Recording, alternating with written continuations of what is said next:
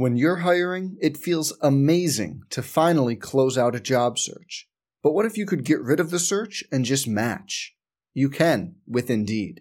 If you need to hire, you need Indeed. Indeed is your matching and hiring platform. With over 350 million global monthly visitors, according to Indeed data, and a matching engine that helps you find quality candidates fast. Ditch the busy work. Use Indeed for scheduling, screening, and messaging so you can connect with candidates faster. And Indeed doesn't just help you hire faster. 93% of employers agree Indeed delivers the highest quality matches compared to other job sites, according to a recent Indeed survey. Leveraging over 140 million qualifications and preferences every day, Indeed's matching engine is constantly learning from your preferences, so the more you use Indeed, the better it gets. Join more than 3.5 million businesses worldwide that use Indeed to hire great talent fast. And listeners of this show will get a $75 sponsored job credit to get your jobs more visibility at Indeed.com/Blue Wire. Just go to Indeed.com/Blue Wire right now and support our show by saying you heard about Indeed on this podcast. Indeed.com/Blue Wire. Terms and conditions apply. Need to hire? You need Indeed.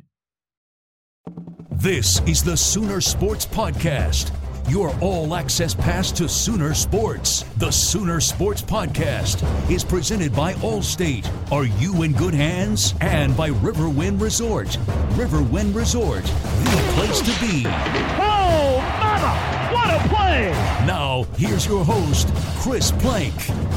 You know, I'm kind of worried about starting talking depth chart because who knows?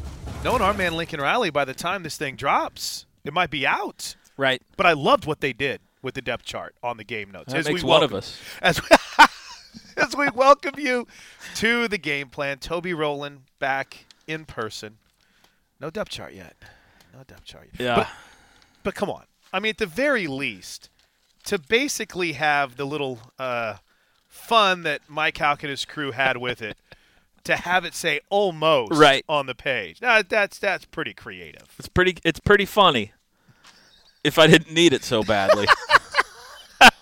I didn't even think about you whenever I was joking on my radio show about these podcasts these podcasts are for everybody. These depth charts, they're just for, media to haggle about. Then I'm like, oh, wait a minute.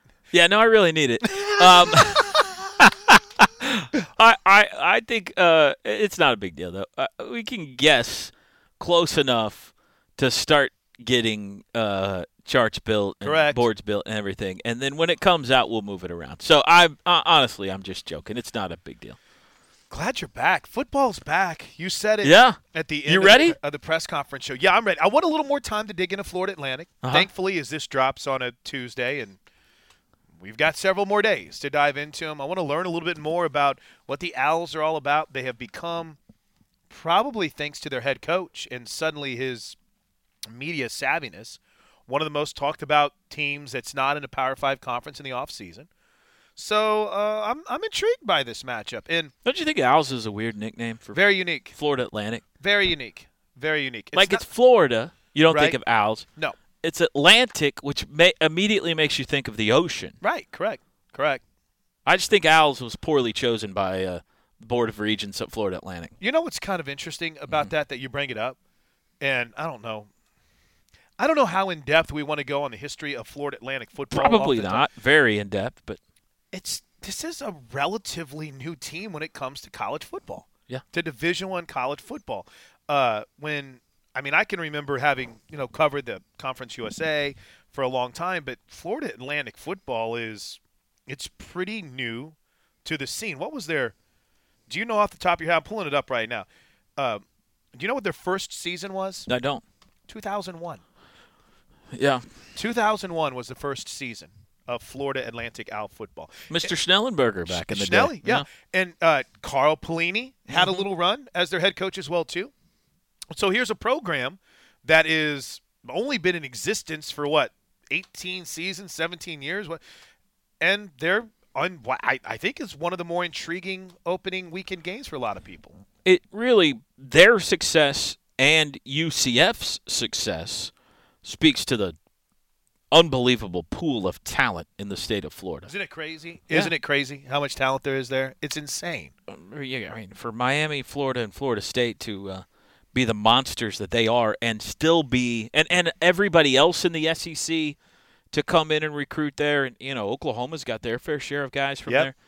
And for there still to be enough talent for schools like UCF and Florida Atlantic to be as good as they are is pretty amazing. What do we learn? By the way, as always, welcome to the podcast. He's Toby Rowland, the voice of the Sooners. I'm Chris Plank. We do this we tape it on Monday. So as soon as the Lincoln Riley press conference wraps up, we run into this very busy room in here all of a sudden. There's a lot going on in this is room. the official podcast room. It's also we need a sign in here that says Podcast Studios. We need a sponsor. We can have a sponsor for the Podcast Absolutely. Studios to join Allstate and the Riverwind Resort. So we slide in here and we knock things out, what we learned. So what did you learn today from Lincoln Riley? Not a lot, and that's not a shot at all. It's just he told us who the H-back's going to be. Yep. Carson Meyer. And he told us that the position battles are still ongoing at center and safety and also will linebacker, which was probably some pretty significant news that Caleb Kelly has not locked down that spot yet. But, I mean, it seems like I assume he's telling us the truth. We are 5 days away from a game, and we still got position battles going on. So I think that's pretty fascinating. I think that, the center quarterback dynamic is such an important one that you would think they got to pick one pretty quick just for that comfort level to start, that chemistry to start to get built. But, man, I could see why it's hard. You got a redshirt senior and a redshirt freshman. And as Michael Jordan would say, the ceiling is the roof for Creed Humphrey.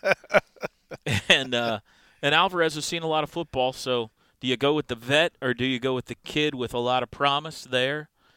At the safety spot, I think there's 4 or 5 guys that have shown well in the fall. My hunch is they're going to settle on Houghton and Barnes as starters, but I wouldn't be shocked if Jordan Parker earned a start. I guess I would be surprised if Delarian Turner-Yell started, but they've bragged about him so much I wouldn't be surprised if he played, the true freshman back there. But the fact that the will linebacker spot is up in the air, I mean, give Buzzy Bolton a lot of credit because everyone has assumed, myself included, that that's Caleb Kelly's spot, and maybe he's even an all-conference, all-American type player this year there, and he hasn't won the job yet. So I don't know whether that is reason to be worried about Caleb Kelly's progress at the will spot or if it is just an attaboy that Curtis Bolton has pushed him this far. Can I give both sides of it? Go for it. All right. I think it's part and parcel. Is that properly That's used? right. Okay. Yeah. Working on my analogies, getting ready for a big season. Well done, yeah. Due to Caleb's health. And not that he's hurt now, but he made this move inside. He didn't go through spring ball. And Curtis Bolton has always been an inside linebacker. Yeah. This isn't a dude that has messed around. So I think part of it is still him getting used to playing inside. I think the other part of it is that word that we've heard nonstop throughout camp. Competition, man. There has been competition at every position. What did Mike Stoops tell Jess? They're counting on 16 to 17, maybe 18 guys? I think that's a great number for a defense. I mean, everyone wants to be able to say, 22, 23 guys, but that number seemed to be significantly lower in years past. But you're looking at where I think they're going to be able to rotate some more guys in. And I think there's a little bit of everything going on here. I think it's a credit to how good Curtis Bolton is. He just hasn't been able to stay on the field. I think it's a credit to what Caleb Kelly could be. He just hasn't had the reps there. So I think there's a little bit of everything that's going into that decision. I do think it's going to be Caleb Kelly. But, Toby, I think they're going to rotate a lot of guys. Yeah. I think we're going to see a lot of guys defensively especially on the D-line. Oh, yeah. And I like Buzzy. I do, too. A lot, especially in blitz packages. And when he can just pin his ears back and go get a quarterback, He's a Tasmanian devil. He's been great for him in special teams the last few years. So I've got no problem at all with Bolton being on the field more or as a starter or in packages or whatever the case may be. It would just be somewhat disappointing, I think, if Caleb Kelly didn't win the starting position, being as pivotal of a part of this defense as he is expected to be this year. I guess we probably got, and you're probably right, I'm sure the injury has a lot to do with it. We got tipped off to this a little bit when he wasn't one of the guys who went to Dallas, because Caleb Kelly's a fantastic speaker and a bright young man that represents this university well. So we'll see how that all plays out. Does somebody, I think it was asked in the press conference, if Bolton wins that job, would you consider moving Caleb? And we'll, I don't know. We'll see how it all plays out. They got Ryan Jones, a newcomer who looks like he's going to play a lot, and Addison Gums, who saw a little bit of playing time last year, looks like he's going to play a lot. And all, guys around the periphery and in that linebacking course. So it'll shake out the way it shakes out, but I think that's interesting that we're at game week and that spot still hasn't been decided yet. Who's going to be the center? Oh, gosh, that's tough. I'm a big Jonathan Alvarez guy. I've always enjoyed Jonathan because I think he's hardworking. I think he's got a chance to play at the next level. I think they've got two guys that might not start on this offensive line that could end up playing at the next level in Creed Humphrey and Jonathan Alvarez. And one of them will, one of them won't. And his versatility is something that's always impressed me. Beanbo has said he's obviously found a niche at center. But, man, that ceiling, you said ceiling is the roof. That ceiling seems so limitless with a guy like Creed Humphrey. Right. You've brought up the spring game last year a lot. And it's just ragdolling guys. Unreal, right? Unreal to watch him. And you think of an offensive line. I like Jonathan Alvarez too, but I'm fascinated with Creed Humphrey. I'm too. An offensive line is built a certain way. Your tackles are your biggest guys. Yep. It's like a V. Tackles are your 6'5" to 6'8", 330-pound guys. Your guards are usually a little smaller, a little more bowling ball-ish body types. And your center is usually your smallest guy. Gabe Eichert, Ty Darlington. No offense, guys. No offense. No, that's just a normal offensive line, what it looks like. Creed Humphrey is a monster. Yeah. And if he wins that job, he will be physically, statistically, the largest offensive lineman OU has as their center. He's 6'5", 335, something like that. He's a mountain of a human being. So I don't know who's going to win it. I have no idea who deserves to win it, but I'm fascinated when and if Creed gets his shot, whether it's this year or next, to just see what that looks like. What does a 6'5", 335 center look like, You're not going to see Kyler Murray if he's the guy. I mean, he could literally hide behind Creed Humphrey. I like that we found out who our quarterback's going to be this week. I'm glad this past week. You and I didn't get a chance to talk about it on Friday's podcast, but I'm really excited. I got caught in that YouTube hole of football want to this week and just watching highlights of Kyler Murray from his days at Allen, Texas, to his early time at Texas A&M. Heck, we've seen some highlight moments here in just a short time at Oklahoma. I'm really intrigued. You had a chance to really get to know Kyler. I think everyone that truly covers baseball got to know Kyler a little bit differently than you get to know at football. He had a lot of fun playing baseball and got rewarded for it. Yeah. But I'm excited for it. You got a glimpse of it at that press conference when he was named the starter. The smile on his face. Yep. He's a really happy-go-lucky, fun-loving kid. And if you ever got the chance to, he had a lot of games this year where he had the big hit or he was the star of the game. And afterwards, he's always fun to talk to, and he's always cutting it up with Steel Walker and the guys. And he's a fun kid. He's different than Baker, but he enjoys life. Kyler really enjoys life. So, his skill set is one that it's impossible not to be excited about how electric he possibly could be, and how does Lincoln best take advantage of that. He's as quick as they come and as fast as they come, and he's got a rocket of an arm, and, how does Lincoln try to make him into a quarterback that can lead this team to a national championship? I think it's interesting. I am worried about him making it through a whole year without getting dinged up, because he hasn't done it yet.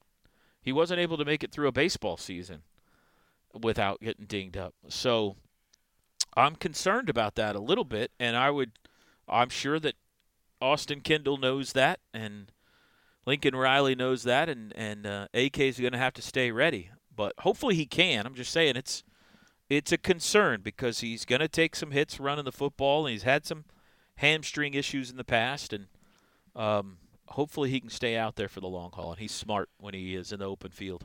I'm just sitting here. Do you have to be gone? Do you have to be over there by 2 o'clock as we're taping this? Over where? To your remote today. 3 o'clock. Oh, okay. As I'm sitting here, we're just rolling. I look down, it's 1:30. I'm like, oh, my gosh. All right. 2 more quick ones, and then we'll wrap it up. And by the way, we bring you the Lincoln Riley press conference to wrap things up. 36, 37 minutes of Coach Riley. So we'll put a bow tie on this with Lincoln coming up in just a bit. I ask a lot about Benny Wiley because I dig the dude. I dig the man he is. I dig seeing the kind of person he is, the father he is. They've used his voice on the video stuff. I mean, it's what a difference he's made in some of these guys. It's kind of cool to see a strength coach that whenever you're watching guys work out, he's right there with them and keeping up with them too, if not surpassing them. He's a phenomenal athlete. He's awesome. Yeah. No, he's a great addition to this program. And we all love Schmitty, and certainly that's nothing against Schmitty at all. We're going to miss him around here big time. But Benny is great, and if you haven't had a chance to see an interview with him or listen to him speak, he's a fascinating guy. I could understand how he could be a phenomenal motivator. He motivates me just listening to him do an interview. I want to get up and go run a mile or 7. So I hope, and you and I talked about this, I hope he is a guy that is made available to the media a lot. Agreed. In, television show settings and radio show settings and things like that, because I think he's a tremendous representative for this football program. He speaks extremely well, very articulate, fascinating to listen to. And a guy who's kind of made for our medium. I mean, absolutely. He's done the reality show thing. He understands television and radio and all that kind of stuff. So Schmitty always kind of operated in the shadows. That's where he was comfortable. He would, on game day, he'd be down there hooting and hollering, but he didn't do much TV or anything like that. I hope Benny is a part of the regular rotation so that Sooner fans can get to know what a special guy he seems to be. And I'll wrap it up with this, because we've done podcast interviews together. We talked on the phone. We haven't got to be mano-a-mano here. I mean that in a good way. Favorite part of the off season for you? It seems like it was incredibly short, because you went straight from baseball. You were on a boat for about a week and a half. I'm going to pick that. Okay. I'm going to stop you right there. My wife and I, Jenny and I, had the opportunity to represent OU this summer as we traveled to Alaska with several OU alums, a great contingent of OU alums. It was a Big 12 cruise, and so all the schools took contingents, and we were asked to host the OU contingent. And I'll tell you what, it was the trip of a lifetime. Awesome. We didn't know a lot of the people we were traveling with when we went, but by the time that those 10 days were over, we have made some friends for life. Vern Lundquist, the great announcer, was on the boat with us, and an opportunity just to bend his ear and listen to him tell stories was a chance of a lifetime. And seeing Alaska is unbelievable. I mean, it's just so grand and it's massive. I mean, it's unbelievable. So I'm going to pick that. We were excited about that trip. I don't think we understood exactly how kind of life-changing it would be. So I hope we get to go again someday.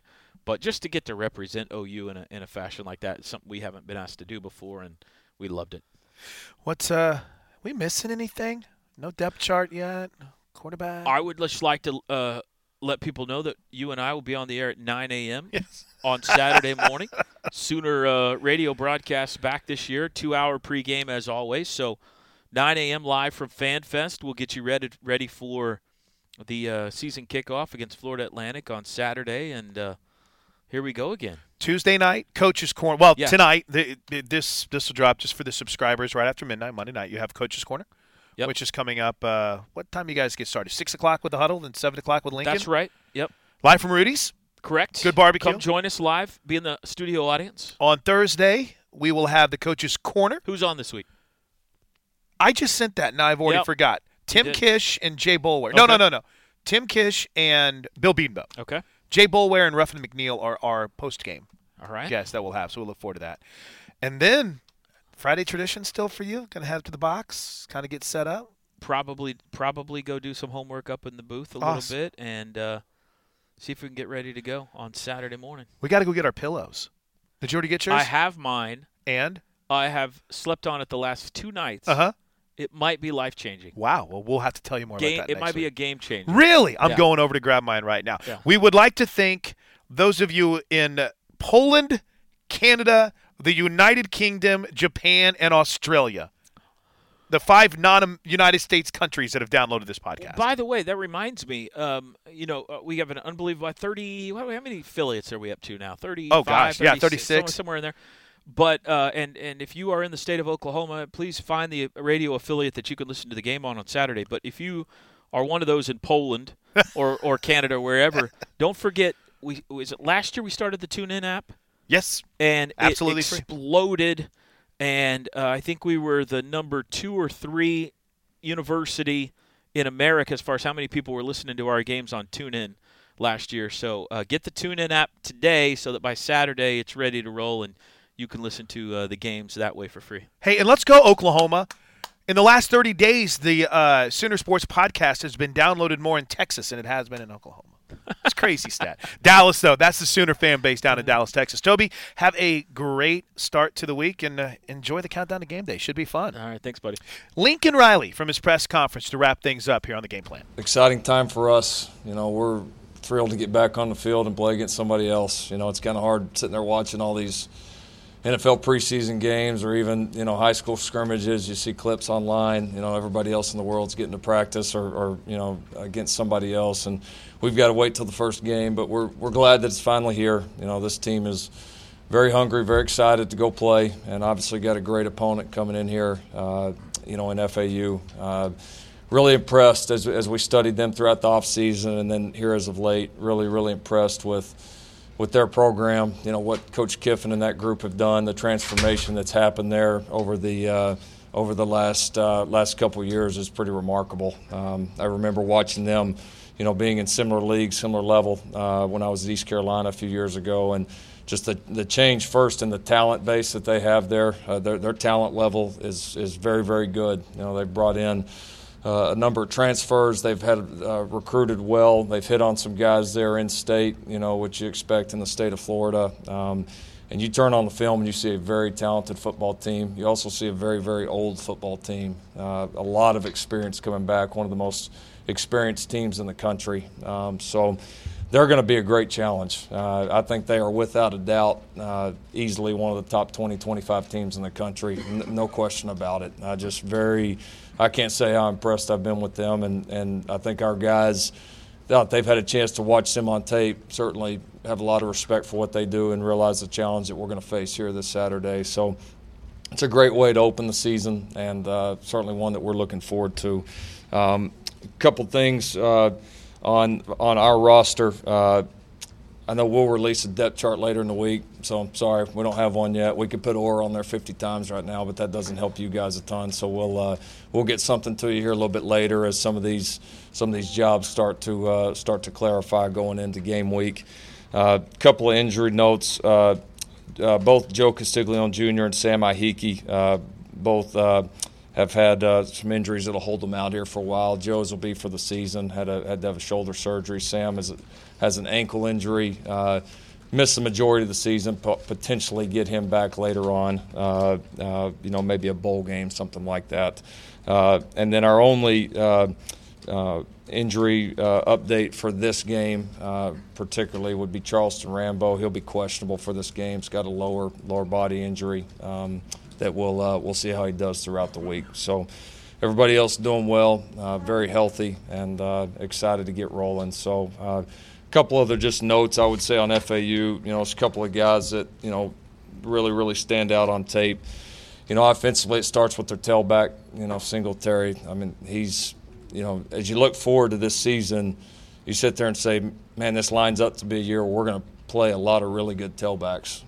And this guy's absolutely at the top of the list. I mean, he over 1,900 yards last year, which that's hard to do anywhere, anytime. Shows, big playability, shows consistency, very tough to bring down.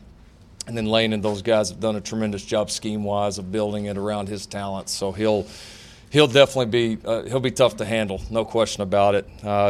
Top guys defensively, there's several that stand out with so many returning players, but of course the middle linebacker, Shair, is phenomenal. I would say if we played him last season, the only maybe guy that played on his level would be the Roquan Smith from Georgia. I mean, you're talking about a fantastic player, one of the nation's leading tacklers, all over the field, smart, great tackler, just really, really stands out. And then the safety, Jalen Young, really stands out as well. An elite kind of ball skill guy, also does some things for them in the return game.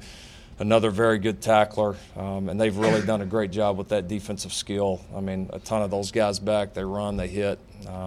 Again, I knew they were going to be a good team. I mean, obviously you don't, win 11 games, win your league, go on the run that they did, and they really separated from a ton of their opponents there at the end of the year. You don't do that without being a really good football team, but you turn off the film, you see, they've really done a good job bringing in some great players. So going to be a fun test. Looking forward to it. And with that, we'll take questions. Can you clarify Kyler Murray's deal with Oakland? Does he have 1 year, or can he play another year? I can't clarify that, no. Why? Because that's Kyler's deal. That's Kyler's business. I think everybody right now needs to stay focused on this year. And then after this year's over, everybody else that he wants to involve with it will figure it out from there. This is probably why you didn't put out a depth chart, but you had Kyler last week. What is your situation at center, at the will linebacker and the safety spots? I would say still open at all three. Center without a doubt. We're still looking at both those guys. We'll practice here throughout the week and then probably make a decision as we get a little bit closer to game time. Will linebacker's still the same. I think both Caleb Kelly and Curtis Bolton have done a tremendous job there. That's been a really fun battle to watch here throughout camp. Now having Caleb back healthy, I would imagine they'll both play some, but still haven't made a determination yet on which way we're going to go as far as who starts the game. Safety a little bit the same way. We've had a couple of guys that were nicked up through camp. Nothing serious, but we've now here for the last few days been able to get everybody back on the field, get a chance to reevaluate those guys, and we'll start to narrow that down here in the next few days. What has stood out about Justin Broyles at the safety spot? First would be just the consistent energy he brings to practice. You always know he's there. He's a great communicator. Brings a lot of juice to our group, and has been a playmaker back there. He's got cover skills. We brought him in originally as a corner, so he absolutely can cover from the safety position, which is hard to find. But then he's also shown the ability to come up, be a good tackler, done a good job in his run fits as well. So it's a good overall player, young player that's still growing, but you like his energy and you like his potential a lot. How do you describe Kyler's throwing ability overall? You talk about Baker and you say he can make all the throws. Not comparing him to Baker, but how do you just evaluate overall his passing ability? It's very strong. We certainly wouldn't have named him the starter without that. He's got a very strong arm. Really spins the ball well. He's very accurate. I think for him it's going to be just now settling into game situations and translating from what we've seen on the practice field, translating that over to the game field. But he knows what we're doing. He's a very confident thrower. I'd say there's not anything that we've done throwing-wise in the last few years that I wouldn't be prepared to do with Kyler or Austin. Justin Broyles. With this new redshirt rule, situations like he had, being a highly touted recruit, having to sit out, that's not going to happen anymore. A guy like that would be able to play from now on. But considering he did have to sit out, how did he approach that, and what do you think he's most benefited from having sat out all last year? Well, like most competitors, he was pretty disappointed when we first decided it last year. But he got over it quickly. He did, and he's changed his body. A lot of those guys, they get so much more time in the weight room because you're not saving them up for a Saturday game, so you're able to be much more aggressive with the off-season plan. So that definitely helped, and I think he's really prided himself on becoming a student of the game. He's really studied the game. He studied our game plans last year, even though he wasn't playing and knew that he wasn't, and that's good. That makes a difference, and yeah, it's a shame that this rule wasn't in effect because he was one of those guys each week last year. We would kind of have that talk about, like, man, do you think we should pull it? Should we not?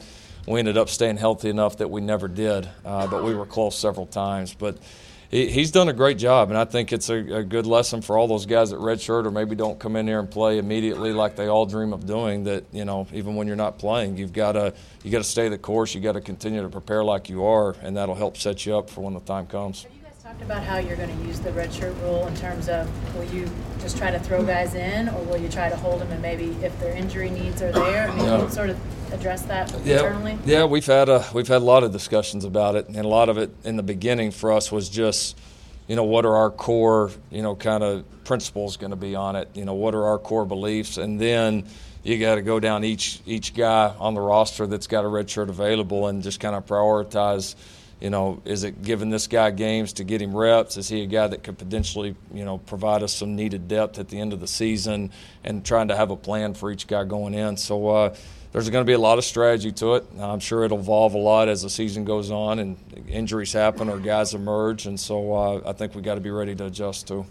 You feel pretty confident to have significant roles on Saturday. I'm sorry, say it one more time. Which freshmen do you expect to have significant roles on Saturday? That one's – I get you got to ask the question, but also now with the world of red shirts and how we use these, it becomes a little more strategic on our part. And so that's just something that our fans will have to see on Saturday. What about Drake Stoops? Drake's done a good job. He's competed well. He's got some playmaking ability that shows up, makes some plays that you wouldn't expect any guys to make, just kind of some wow plays that show up. He's still, like most freshmen, got to become more consistent, with the speed of the game and understanding everything we want to do offensively. But we've got a little bit of a nice battle kind of brewing there at the inside receivers with him, with Michael Jones back, with Nick Basquin back. Miles Tees has been tremendous here over spring and camp. Calcaterra, Lee Morris.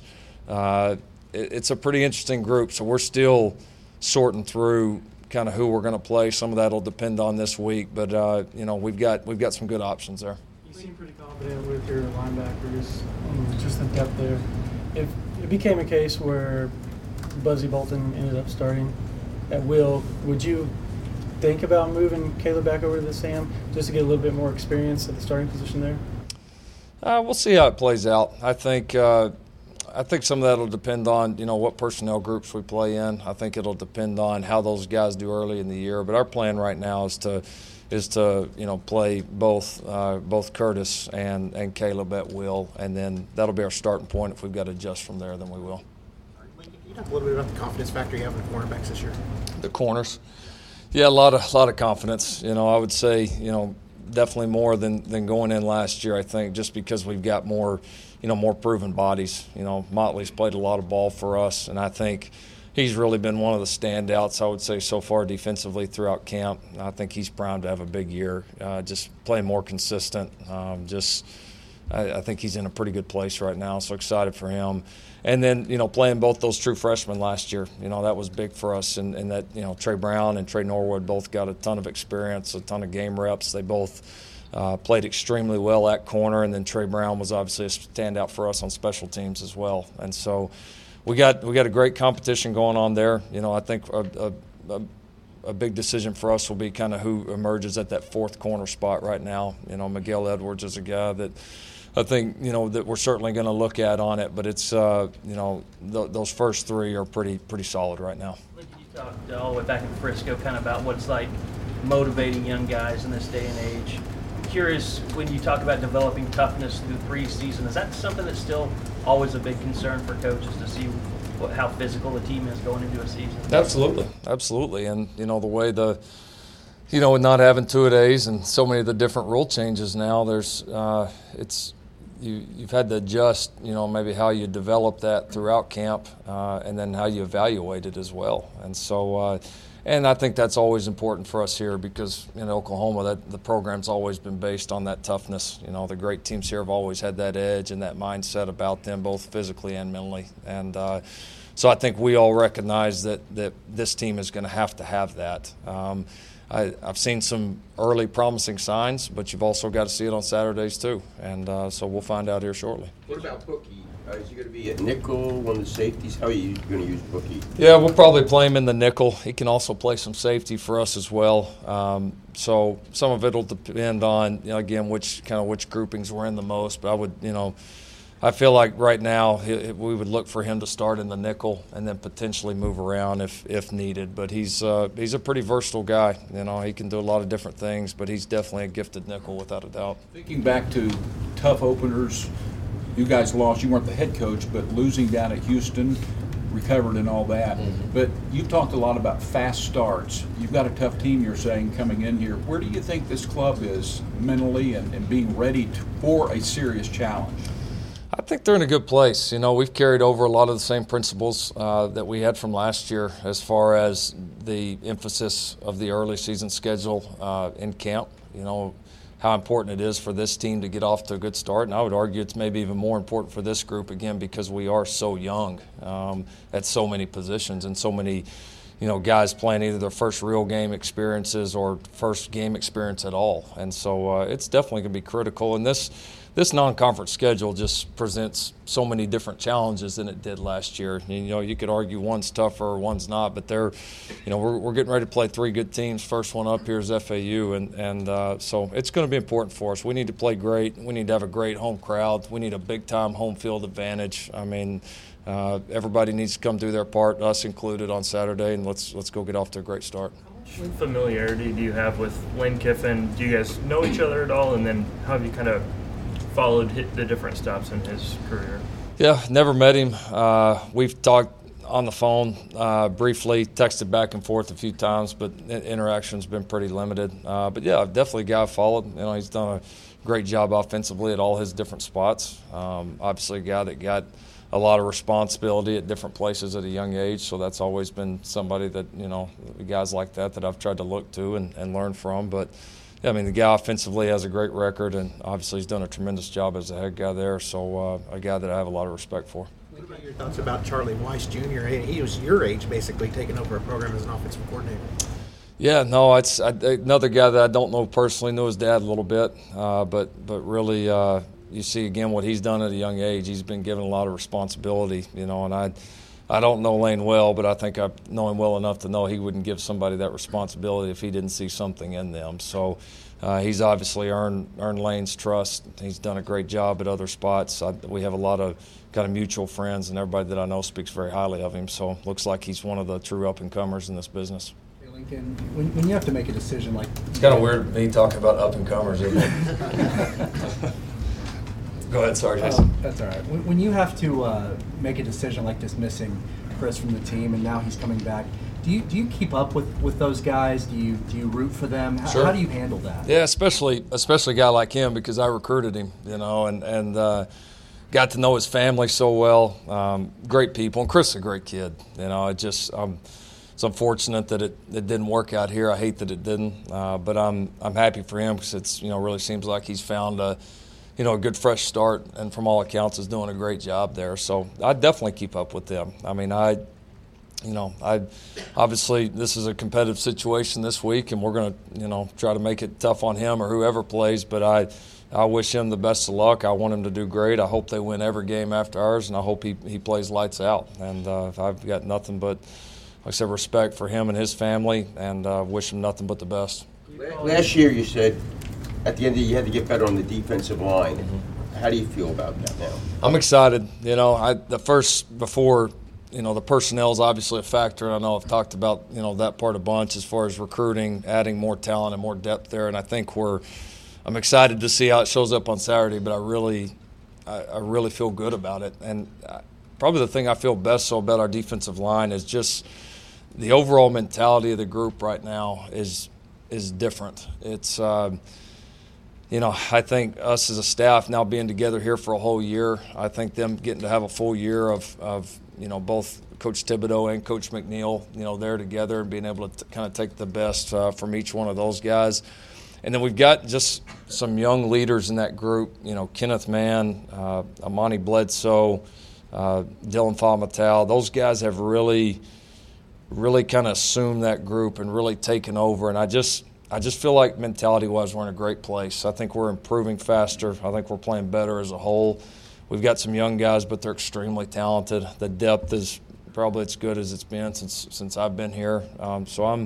We know that's got to go from being just a good, solid group for us to being an elite group. And, I'm certainly counting on us taking steps to do that and feel like we've got a group that can do it. Who's your deep snapper, and who are you going to run on your return game? Deep snapper still looking at. We brought in a couple of guys in the offseason that are pretty good. Then I've had Casey Keller here that's done a nice job as well. So going to continue to evaluate those guys here this week and see where it plays out. Return game as well. Still a little bit of wait and see. We've got, between, CD, Marquise, Rodney, those guys at punt return. We've still got a number of kickoff return guys, and we'll probably try to rep a few different guys. But, I think Marcellus Sutton's certainly going to be involved. I think, Pledger will be involved. I think Michael Jones has a chance to be involved. So, as we kind of get our game plans in here, we'll see which one best fits our returners. The defensive line, what you're talking about, the qualities you're talking about, is that something at all that's tangible during practice? Do you see better attitudes or whatever improve in between practices, or how can you quantify that?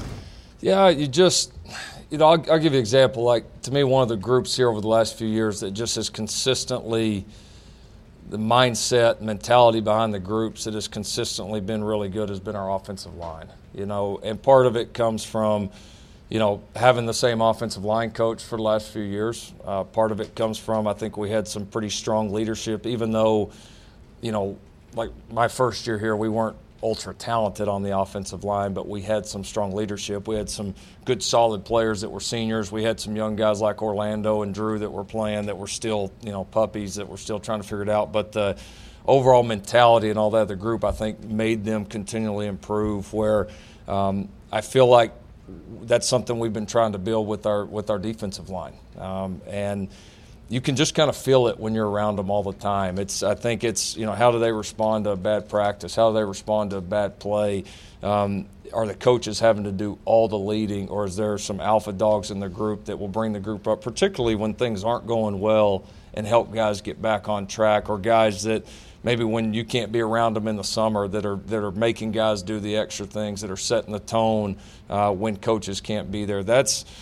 When you get that going in a group and you keep that going, then even in your years where maybe you're not your most talented, you still got a chance to play well. And then when you are very talented, you got a chance to play elite. And I think more than anything, it helps develop consistency. And that's a word we've used for our defensive line and really for our whole defense, as far as a goal for us, that we've had these really bright moments where we've played extremely well. We got to do that more often. And so I think you got to have that mentality. You got to have that leadership within the groups. And I'm very encouraged by what I've seen as far as our defensive line group in that regard. I think probably for a guy coming from the Leach coaching tree, you probably rely on the run more than people might have expected you would. How has your play calling evolved through the years? It seems like your offenses have run more as you've progressed. Yeah, I would say I've certainly, become more knowledgeable in the run game and more comfortable, maybe is a better word. And that's, a lot from just the guys I've worked with here. Coach Coach Beatonbow, Coach Boulware, Coach Gundy from being the running back coach here for so long, Coach Beamer now. I mean, those guys have had extensive knowledge, and they spent so much time in different systems within the run game that there's a lot of guys you can draw on there. So, we've been able to piece something together here in the last few years that's allowed us to run the ball well. And then, so I think there's just being comfortable and having some great guys in the room there. And then I would say the other part of it is just the personnel we've had here. It's made sense. I mean, we've always had great backs and great offensive linemen in Oklahoma, and, we're going to do our best to continue that. But I've really enjoyed it. I've honestly gotten where I probably enjoy the run game more than the throw game, just from, a game planning and studying perspective. It's maybe I got too much passing all those years at Texas Tech and got sick of it. But no, it's been fun. It's been fun to see us get better at both, and it's certainly, made us, I think, a little tougher to defend. Is Rodney Anderson in the same class now with Mixon and P. Ryan? He's I would say yes. I would say based on the way that he played last year and the second half of the season, the way he's performed in the off season, he's skill set's different in some ways, but I mean he's an elite player. I mean there's no doubt about it, and I think he's teed up to have a great year. This is a branch of the air raid. What do you have a name for this offense? No. Get asked it a bunch. No, I don't. I mean just. Hopefully just a championship offense. That's all I care about. You're confident in what Kyler could do running the offense. You talked just a second ago about Rodney Anderson. How important is it to have a guy like that, though, when you're breaking in a new quarterback? It helps. No, it helps. It's, takes pressure off those guys. They don't have to execute every single snap. Knowing, too, that you can put pressure on a defense that way and then maybe get you some favorable looks, in the throw game for guys. It makes a big difference. The play-action game's so much better. I just think, I think it really helped Baker throughout the years. If you really look, when Baker started to really play well, midway through his sophomore year was kind of in tune when we started running the ball well. I mean, it's hard to just sit back there and throw. People are too good. Defenses are too good, especially the ones that we play. It's tough to protect, tough to read it right every single time. And so you got to be able to take some of that pressure off and make people – if people can just sit there and tee off on you one or the other, it's going to – eventually it's going to catch up with you. So we've been able to keep people a little off balance that way, and hopefully we can keep doing that. With your confidence in Kendall, will you change anything in terms of, it's basically been the starter is going to play, until it gets to be a runaway or he's injured. Will you change that any because of your confidence in him maybe or the situation? I certainly have a lot of confidence in him, and I think any times in those situations you just we've obviously got to get the production. I mean that's got to happen, and so whoever's in there's got to play well. I do have confidence that if there was a reason to put Austin in the game, that he would go in and play well. But I've never been a guy that's going to go give a quarterback a short leash. I mean that's not you can't play the position that way. You're going to make some mistakes. You got to live with some of those, and now they can't make too many, and I think we all have an idea of kind of where that line is, internally, and but I don't expect that'll happen. But we got two capable guys. You never know how the games are going to shake out. You never know how the season's going to shake out, and chances are we're going to need both of them to play for us and play well. Have you tweaked the offense? What's that? Have you tweaked the offense with Kyler's running ability compared to what you've been doing the last couple of years at all? Oh, I'm not going to answer that. Come on. It's not my first year anymore. No, we're always going to try to fit it to our guys. What we do or don't do, we'll see here soon.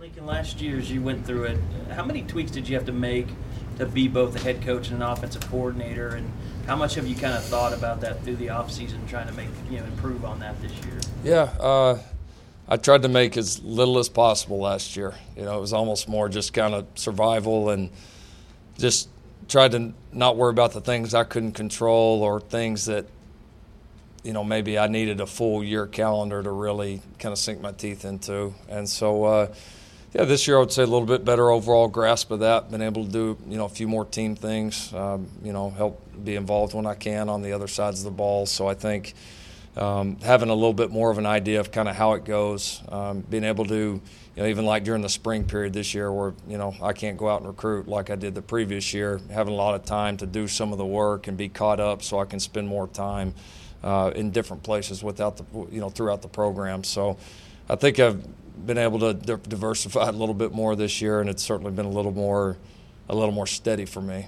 Lincoln, in losing the talent you guys lost off of last year's team, I assume that the hardest guy to replace is the Heisman Trophy winner. But when I think about Dimitri Flowers and all that he brought to you guys, what's the challenge in trying to fit that, all those different things that he did for you guys a year ago, or the last few years? No question. He was, hard to put a price tag on him the last few years. He was so valuable and definitely one of the toughest guys to replace. But I like where that group is. Those guys came into a good situation where, Carson has played, quite a bit for us. He has taken 1 million reps around there, and he's easily playing the best ball of his life right now. He's going to start at that position. He's earned it. There's, no question about that. So excited for him and his opportunity. And he brings an intriguing skill set that's, there's some things he does differently than Dimitri that I think we're going to be able to use and do some good things with. And then Jeremiah, it actually worked out perfect last year for him to be able to redshirt. We didn't know if we were going to be able to. Very, very smart kid, very talented. So we've created a little more depth than what we've had at that position. Excited about their skill sets. And it was great for them the last few years to be able to learn with Dimitri. And Dimitri did a great job of getting himself ready to play, but also helping to prepare those guys too. So I think they've had a good example set forth. And then the last thing I would say on it is just the way we've divided up the staff now, with having Shane there with those guys all the time. Jay did a great job with them the last few years, but as we've talked, Jay's schedule was pretty tight. His time was divided up in a lot of different areas. So I think that increased emphasis from the coaching staff has probably helped as well.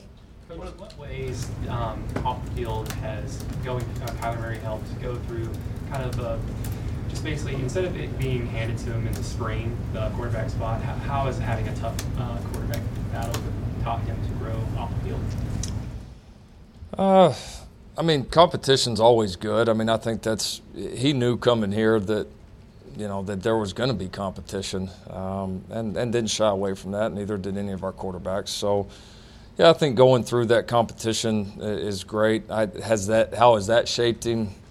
I don't know. I think it's helped him learn to compete, learn how to do it at a high level every single day. If your off days you're not there, then knowing somebody else can take your job. That's, there's nothing like the sense of urgency that creates. And luckily for us, we've got that at a high level in this program at a number of spots, not just quarterbacks. So I think the whole process of the last few years has made him a better player. I think he's grown a lot as a person throughout it. It's been a different experience for him, probably more, a lot different than anything he had athletically in his life before. So I think he's in a great place, and I think he's ready to go. It's never happened before where a former OU head coach has gone to another school, but specifically a rival, OSU. Gary Gibbs is doing that, maybe not as an analyst, but contributor. Can you talk about your thought process and any communication that might have gone on there with Gary? Yeah, no, Coach Gibbs and I, we've talked a few times. He's obviously I know a lot about him through Donnie Duncan. Donnie always spoke so highly about him, and we had a couple of conversations. He's that I'll keep private, but that were fantastic. He's a great coach. He's one of those guys that, if we ever had something open here that we would, love to have back around here. He's got great knowledge of this program, great knowledge defensively with all of his stops, but was just, was a time and place where it just wasn't the right thing here. And as far as, the rest of the staff that we had. So no ill will, no bad blood. He wanted to get back in the game, and I get it. He's too good of a coach to not be. So I've got nothing but respect for him. I know he'll do a great job wherever he's at. Bit of a broad question for you, Lincoln, but just wanted to get your perspective on how you keep a program. You're in your second year now as the head coach here. How you keep a program operating at the top level, consistency, whether it's in the administration or on your coaching staff, building that consistency. How do you move forward and want to keep Oklahoma kind of where it is competing for championships every year? Yeah, you got to do everything well. I mean, it's to me, it's really that simple. I mean, if you have any leakage, any holes in your program at any part, it's going to show up at some point, and especially when you look at all the great programs that we're competing against. And so I think for us it's starting with recruiting, and it starts with developing our players, and then I think everything else goes from there. We're lucky that we're at a place where we can have a lot of continuity with our coaching staff and our overall staff, and Joe, our administration, our president, they have done a great job of backing this group and allowing us to keep the same people, to reward people for doing a great job, and that continuity makes a big difference. So, but I've seen it a lot, I would say, in the last year, that if you do have any down spots, that it all shows up. It all comes to the surface at some point. And so you got to hire the right people, you got to bring in the right players, and then you've got to develop them and keep everybody on the same page. And I'm excited about the staff we've built, excited about the people that we're bringing into this program, and I think we're, well on our way to continue to try to take this program higher and higher. Have you thought about if it does ever slip, how you get it back? Do you have to change anything? The reason I'm reading about Texas today and the way they've fallen off in the last 8 years, and how tough it is for your counterpart down there in his second year in Austin to try to get where you are already. Yeah, I mean, I wouldn't say anything relative to them, but I mean, sure, there's kind of constant checks and balances going on, and always trying to keep your eye on if this happens, how will you react, or if that happens, how you react. And look, the margins, it's thin. It's the difference between being a great 11, 12, 13, 14 win team and being a 8 or 9 win team. A lot of times is very, very little. It's so small, especially now. There's so much parity. So, I think the message always is for us, even though we've been in a good place for the last few years, that if we want to just at the bare minimum continue to do it or have a chance to take it higher, then it's going to take everything we got, and we have got to be razor sharp in every aspect of our program. Hey, Lane, can I get your comment on your protection, your Highway Patrol troopers? Did you get to know those guys or anything at all? Yeah, absolutely. Chandler and Orr, they're kind of with us every step of the way. Not only me, but really our whole team. They kind of just become part of our family here. They take care of us, take care of our guys. They come to our Thanksgiving meals. They're just a part of our team, and we appreciate what they do. They put themselves in the line of danger for us. They take care of our guys, take care of me, and just very appreciative for what they do and everything that they do for our team. Back to John's question, when you look at what you've done on signing day, what you've done on the day of the spring game, you're a coordinator and a head coach, and when you say you have to do everything well, it seems like you might have reinvented your own job as something bigger than your predecessor. Do you worry about putting too much on your own shoulders when you have to do everything well? It's something I'm aware of, but I think at the end of the day, you got to be able to look back, on your football team and say, what can each person do, to make us better, and what is the best situation for this team to be successful. And so that's what I've tried to do with my job, with everybody else's job, is just get the right people in the right places. And certainly you've got to be careful about spreading yourself thin, and that's why you've got to hire great people, and we have. I mean, there's a lot of jobs, within our organization that I'm not very hands-on with, that I don't need to be, because I've got people there that I fully trust and that do an elite job with it. And so I think each year that continues to evolve. I think you continue to learn more, but you've got to understand everything. You've got to oversee everything, but as a head coach, you certainly can't do everything. This has been the Sooner Sports Podcast. Make sure to get all the latest episodes online right now at Soonersports.tv/podcast. And make sure to follow us on Twitter at OU On The Air.